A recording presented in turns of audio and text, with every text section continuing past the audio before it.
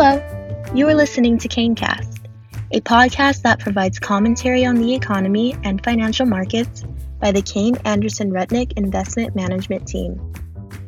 Hello, this is Jordan Greenhouse, Managing Director with Kayne Anderson Rudnick, and with me today I have Rich Sherry, Portfolio Manager of the Kayne Anderson Rudnick Global Dividend Yield Portfolio. Rich, first and foremost, thank you very much for taking the time today. Rich, in the first quarter of 2021, we saw some of the smallest market caps, lowest quality, and most highly leveraged businesses significantly outperform. Were you witnessing a similar profile outside of the U.S. markets? When it was announced in early November that an effective COVID vaccine had been developed, it provided investors and the world a roadmap back to a more normal pre-COVID world. As a result, stocks that were negatively impacted by COVID and that stood to disproportionately benefit from a return to normalcy perform strongly. As the world returns to normal, we are seeing numerous instances of demand exceeding supply, whether it be oil or agricultural products. This has led to strong pricing power for many commodity producers. In addition, consumer demand has been strengthened by government programs and will only grow stronger as economies reopen. As a result, companies are scrambling to make sure that they have the inputs necessary to meet that demand. It's already causing shortages in several areas.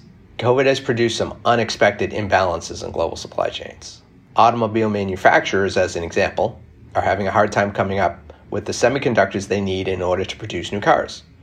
When COVID hit, they cut back sharply on their orders.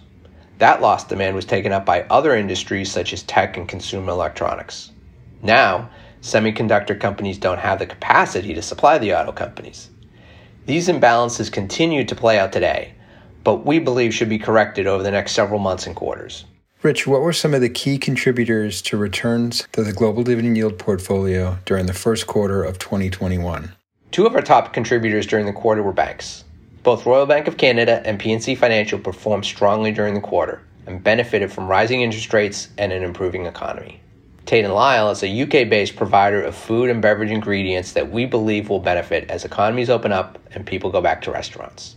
Watsco is a Miami-based HVAC distributor whose recent IT investments are allowing it to gain share at the same time that people are continuing to invest in a higher than normal level of home improvement projects due to COVID. And finally, we feel that Cisco Systems is seeing broad improvement in order trends as COVID-related headwinds dissipate. Can you walk us through an example of a key detractor to returns during the first quarter of 2021 as well? Spark New Zealand is a New Zealand-based telecom company that declined somewhat during the quarter after posting a strong return last year. Tokyo Marine is a Japanese-based insurance company that had some exposure to a supply chain finance company that filed for insolvency during the quarter. GlaxoSmithKline provided an outlook for earnings and dividends that were below expectations and disappointed investors. Merck continues to be negatively impacted by COVID.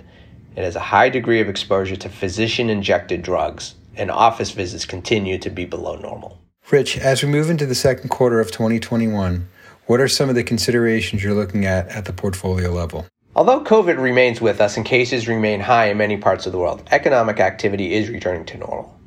Manufacturing activity remained relatively resilient during the course of the past year, and we think pent-up consumer demand will be a catalyst to economic growth going forward. From a portfolio perspective, we want to make sure that we strive to avoid businesses that get pricing power and an improving return on capital only when economic activity bounces off of a bottom. We'll continue to look for opportunities to invest in businesses that pay stable dividends and that are priced to provide an attractive dividend yield. What we've been doing recently, and will continue to do, is to increase our exposure to businesses we own that have been uniquely impacted by COVID in a negative fashion, yet remain high-quality businesses from our perspective. Rich, as always, thank you so much for your time and the insight you provide our listeners. We look forward to future conversations.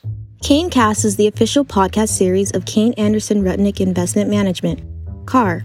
This material is provided as a matter of general information and is not intended to be relied upon as a forecast or research.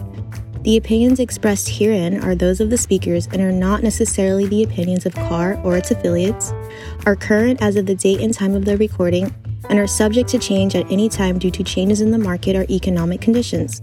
The information and opinions contained in this material are derived from proprietary and non-proprietary sources deemed by CAR to be reliable and are not necessarily all-inclusive.